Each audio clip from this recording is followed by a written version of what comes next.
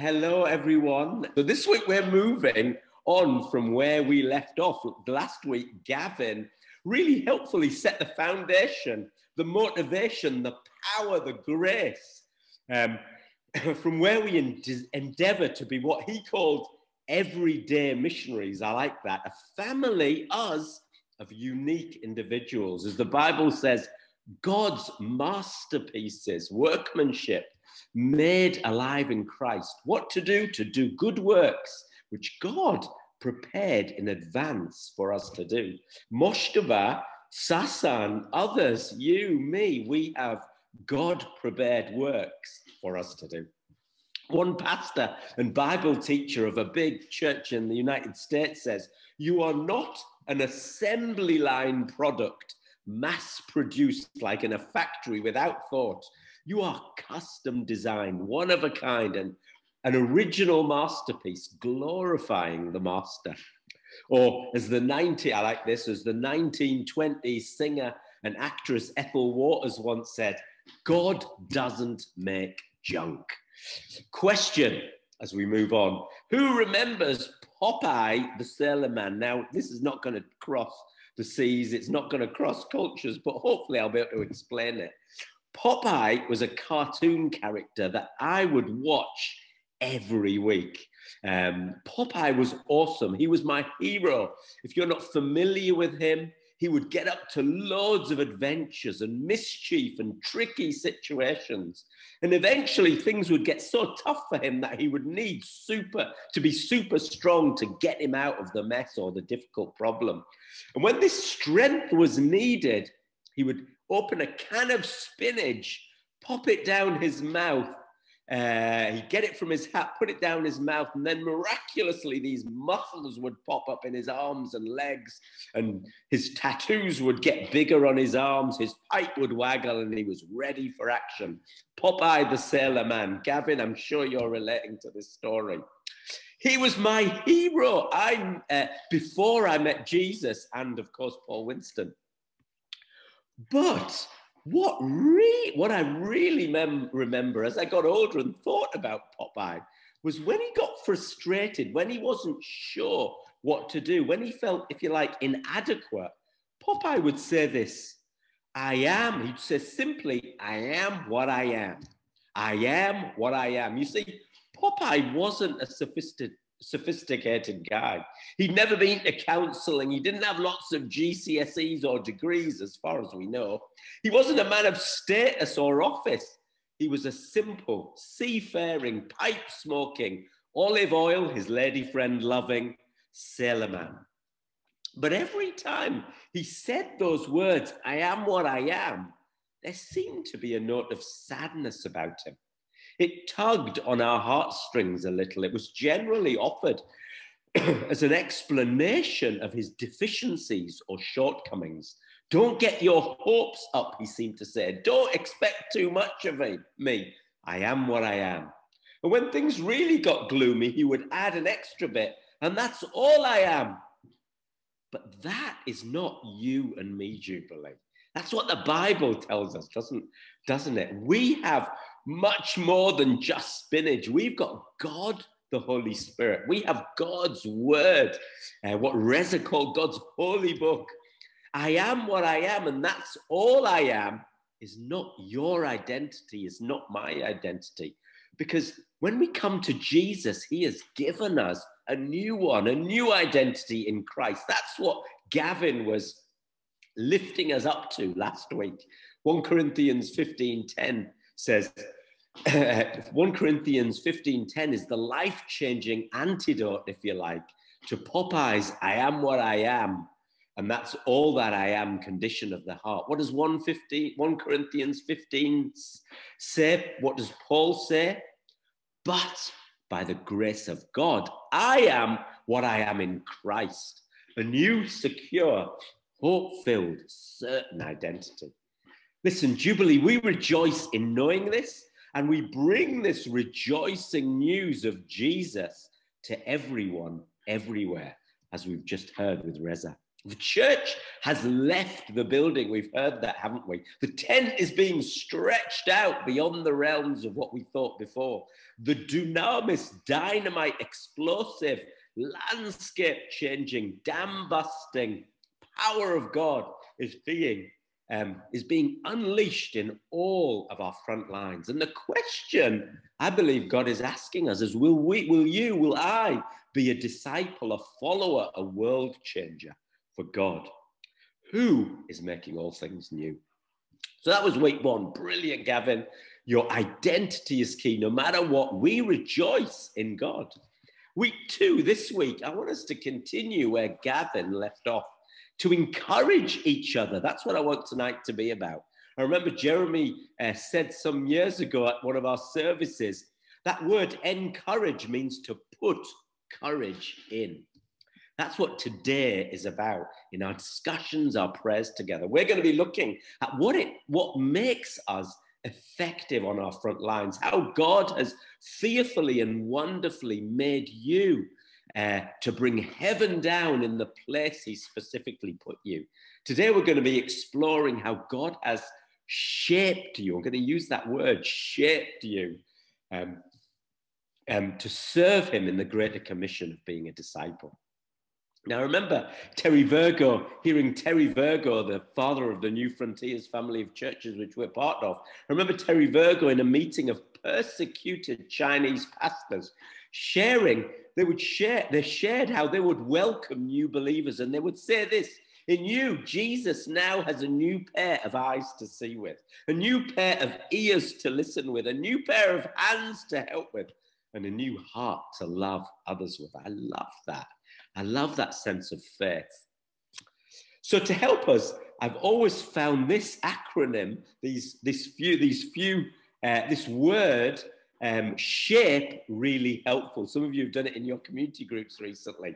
These are some of the things to think about that make up your unique God-empowered contributions to the world around you. These are some of the characteristics or distinctives that make up who you are in Christ for purpose. What is your God-given shape? So shape, S, spiritual gifts. What are they? Well, you know that, don't you? You can read about spiritual gifts in the Bible, in Romans 12, Ephesians 4, 1 Corinthians 12, 1 Peter 4, and even that isn't the end of the list, really. I think my understanding from the Bible is that spiritual gifts are the differing talents, aptitudes, capabilities God, the Holy Spirit, has given to each believer, every one of you, to meet the needs around you in such a way that it creates a community of people together who are growing in the fullness and character of Jesus. That's what spiritual gifts are from God in the Bible. I have loved seeing this on our last online Alpha. There are people who bring, throughout the last few weeks on Alpha, there have been people who bring their guests along through their evangelistic zeal. There are people who administratively and strategically make it happen. There are people who are icebreakers, the hospitality creators. Then there are those who are prophetic and pastoral and teach. We have a team of intercessors. We pray for healing. What I've noticed is that in the doing of those things that God's called us to, people see each other's gifts in action to the praise of God's glory. And when that happens, spiritual gifts really shine and faith grows. Just as an aside, we charismatic Christians put more emphasis on our spiritual gifts, sometimes at the expense of growing in spiritual fruit and character. And that's not going to work on your front line. People will see that for a mile. If you're wondering, why isn't the church using my spiritual gift, or why isn't my spiritual gift not working with my friends or my colleagues, then 9 times out of 10, I would say, look to your character. That has always been, for me, the limiting factor when it comes to operating in God-given spiritual gifts. Controversial, let's move on. Jubilee, what are your spiritual gifts? How are you and those around you fanning them into flame? But they're not the total picture. God is more multicolored and multi-dimensional than that. So shape, H, we'll go on to the next letter. Your shape is part of your what's in your heart, okay? Biblically, this describes a great bundle. Your heart describes a great bundle of desires, hopes, interests, ambitions, dreams, and affections that you have. Your heart represents, if you like, the source of all your motivations, what you love to do, and what you care about the most. Proverbs 27:19 says, as looking into the water reflects the face, so one's life reflects the heart. Your heart, Jubilee, reveals the real you. Your heart determines why you say things you do, why you feel the way you do, why you act the way you do. My emotional heartbeat races when I see people of diverse backgrounds getting excited about Jesus like we've seen tonight. It goes faster when I see leadership and faith in someone break out in action, particularly in those who wouldn't have considered themselves leaders or influential in any way. Over the years, other people's generosity has massively spoken to me about the grace and provision of God through Jesus-filled hearts. Lots of you. Jesus said, for where your treasure is, there your heart will also be. Some of us care about things deeply, like the environment or the plight of drug addicts or certain places or nations. These emotional and passionate heartbeats are so important to God. Don't ignore them at all. Rather consider how they might be used for God's glory. There is a kingdom reason that you love to do the things that make your heart race. Find them, do them, and make God central in all of them. Personally, I feel a real calling to bring the joy news of Jesus to well-to-do posh people who think they're invincible, but in God's eyes, once again, might be deeply lost and poor. Those who don't quite relate to the younger son in the parable of the prodigal son in Jesus' parable, but rather the epitome of, say, the elder brother. That's what I spoke about just on Saturday to a whole load of people in Great Ayton and Stokesley. Now, don't hear what I'm not saying. Of course, the gospel is for those on the margins. It is. Those who are poor, those who are trodden down by others and institutions, the disadvantaged. You know that, we know that. The church is passionate about that kind of faith in action. The reason I mentioned it, though, is my passion for the rich is to give you that rich or the well-to-do is to give you an example of a heart thing that is unique to me. Maybe you too. When you serve from the heart, people notice. People see something different. People stop and question what it is about you that makes you a different teacher, say, a different parent, a different neighbor, a different person who is just maybe shopping at Aldi. Who knows? So what do you love to do? What did God give you a heart to do? And are you doing what you love to do for the glory of God? Point 3, I might make it with this severe form of man flu to the end of this talk. Thirdly, my shape is formed by my abilities. As you know, I'm a giant in administration and DIY. Sadly, that's not true at all. Me doing those things do not glorify God in the slightest. Actually, I didn't really think playing the guitar this weekend either did, but that's different. As I've been doing my Bible in 1 year, those readings with the Bible Project, that's what I'm using this year, Exodus 31:3 really got my attention. And it says this, I have chosen you, Bezalel of the tribe of Judah, and I have filled him with the Spirit of God, with wisdom, with understanding, with knowledge, and with all skills. Gosh, he's encountering God. What is it, God, that you have blasted this man with your Spirit to empower him to do? Surely heal the sick, make the blind see, fight a war, make the paralyzed get up and walk. What is it, God? I want to know. And then it says to make artistic designs for work in gold, silver, and bronze, and to cut and set stones to work in wood and to engage in all kinds of crafts. I wasn't expecting that. Get this, when God was calling this, that was building the center of the universe, then the tabernacle, the place where God would dwell and shine out his glory and show the nations that his people were his desire and beauty, he empowered Bezalel and his team to be artistically creative. That was very important to God. The Bible has loads of examples, Jubilee, of abilities that people use for the glory of God. Architectural ability, administering, baking, bookmaking, candy making, debating, designing, embalming, embroidering, engraving, farming, fishing, gardening, leading, managing, masonry, making music, making weapons, needlework, painting, planting, philosophizing, machine work, inventing, carpentry, sailing, selling, being a soldier, tailoring, teaching, writing, literature, and poetry. On and on it goes. Question, what are the abilities? What are your abilities that God has given you to bring restoration and kingdom transformation? Because what are you able to do? Because what you are able to do, God wants you to do for his kingdom's sake. Do you hear that? I just felt prophetically, God put a few names on my heart. Becca, God has given you a job in the wilderness and the moors so that those around you who appreciate creation might come to know the Creator. Sam, God will give you a job so that you can lift the marginalized, the disabled, the poor, the dysfunctional, the apples of God's eye, to provoke the church into action.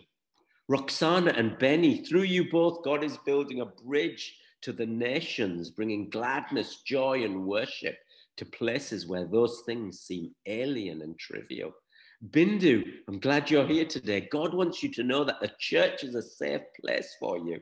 In fact, the church is the soil in which you will be watered, where you will grow and be fed, where fruit will be God's delight in you. Marion, the joy of the Lord is your strength. We know that. We see it on your face every time we see you. But that joy is joy to others, God's joy, so that in the midst of people's despair and disappointment, they may know the God who loves them and wants to put joy into them too. Derek and Helen, your cafe on the seafront is being transformed in this next season to a lighthouse visible for miles around, especially to those who think they're not worthy for afternoon tea. Zara, God wants you to know that cancer will not define you, but healing and restoration, the restorative nature of God who holds you in the palm of his hands, that will define you. And this will be a testimony to the nations on your doorstep. And finally, Mushtaba, you are to be a Joshua, helping us take our people and others into the promised land of multicolored church, and the nations be strong and courageous. Listen, when you get into your breakout rooms, don't just be thoughtful and cerebral and thinking and chin stroking, but be prophetic and powerful over one another. We are to be encouragers for the glory of God. We have to take hold of God's prophetic promises as anchors that hold us strong through thick and thin, but also as compasses that shows the way. P, nearly there, personality. What are you like? That's what often people say to me.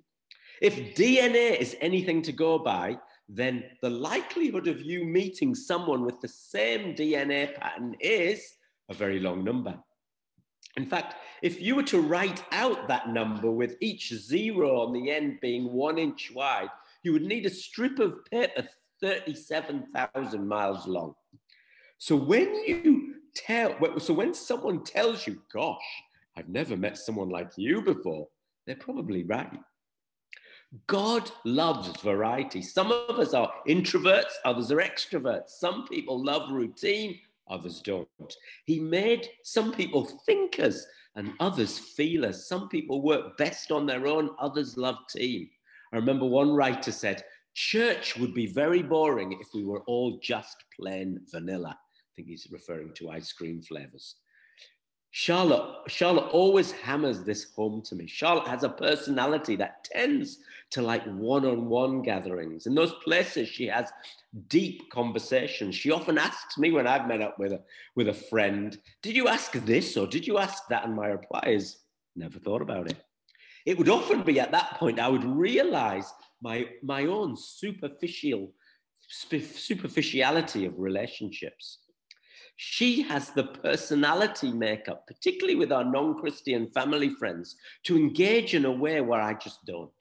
It's deeper, it takes longer, and often when there is a family strife in one of our friends or a personal difficulty in the lives of others, Charlotte will be there, or they'll come to her. Me, on the other hand, gets straight to the point, bulldozer, bull in a china shop, whatever you want to call it, asking difficult questions. I'll often invite people to loads of stuff. But what is fascinating, even though through our differences, what I'm finding more and more is that God is using our differences together to make a difference across all those relationships and friendships. There's a tension sometimes, of course there is, but God seems to be planting us in the midst of friends' tragedies or in the midst of difficulties with kids or stresses of life and marriage breakups and so on. Your personality is also your purpose. So what is your personality like? How could God be using you to make a difference? Finally, your experiences. How you handle different situations of life extraordinarily speaks to the hearts of others about how Jesus makes a difference. Your family experiences, your experiences at school or university, your job, your daily work, the experiences you have encountering God miraculously when you pray for someone, when you share your story, or especially in pain or hurt. 2 Corinthians 1 says, praise be to the Father of compassion and the God of all comfort, who comforts us in all our troubles. Why? So that we can comfort those in any trouble with the comfort God has given us himself, a comfort that abounds through Christ. Listen, the world needs this experience of God so much. Being frontliners for Jesus, everyday missionaries, bringing his joy news to everyone, everywhere, doesn't just happen with sharing the gospel and doctrine and answering tough questions. It comes with real lives, your life, my life, often suffering and a persevering in a life full of tragedies and surprises. And it is this that often speaks most clearly and connectingly, if that's a real word, to those around us. Jesus never wastes a hurt. Yesterday morning, I interviewed an older lady at the local Catholic church, and she told me how when she first got married, her husband developed alcoholism. She told me about the traumas and the chaos that this wreaked on her whole family, especially the kids. It was a tough story to hear fully. But then she talked about how a church family, how a love for scripture, how breaking bread and drinking wine, how praying empowered her to carry on. In fact, a story eventually resulted in them separating for the sake of the kids. But years later, when the kids were older, she remarried him again in order to help and support him through his addiction. Yesterday was the first, yesterday was the first time she publicly shared that story. Listen, it didn't have a happy ending either. Life isn't like that. We all know that. But sharing that story imparted a bigger dimension of God to others. Listen, even in times of doubt and depression, when our faith is in the valleys rather than up there in the mountaintops, even then, God is there. And sharing those stories with others are often God's way of using you, me, to bring his presence in a time of seeming emptiness. What are the experiences you've gone through that God has brought healing and comfort, and through which God may bring comfort to others, or is already doing so? Jubilee, to end, God has shaped you to be, you in the midst of the bigger us that is the bigger him. Think about that. You're the body of Christ. I love the New Jerusalem translation of Isaiah 43. The people I have saved for myself, you and me, will broadcast my praises. We rejoice knowing that we are in Christ, his masterpiece, created to do his good works. Not inadequate, not I am what I am and that's all I am, a despairing Popeye heart. No way. But rather, by the grace of God, I am what I am in Christ. Listen, Jubilee, hear God on this and take this to heart. Jeremiah 1:5, before I formed you in the womb, I knew you. Before you were born, I set you apart. Now, go and live that truth out, Jubilee. You're shaped for purpose, and that is your true worship. Thanks for listening and enjoy your discussion groups.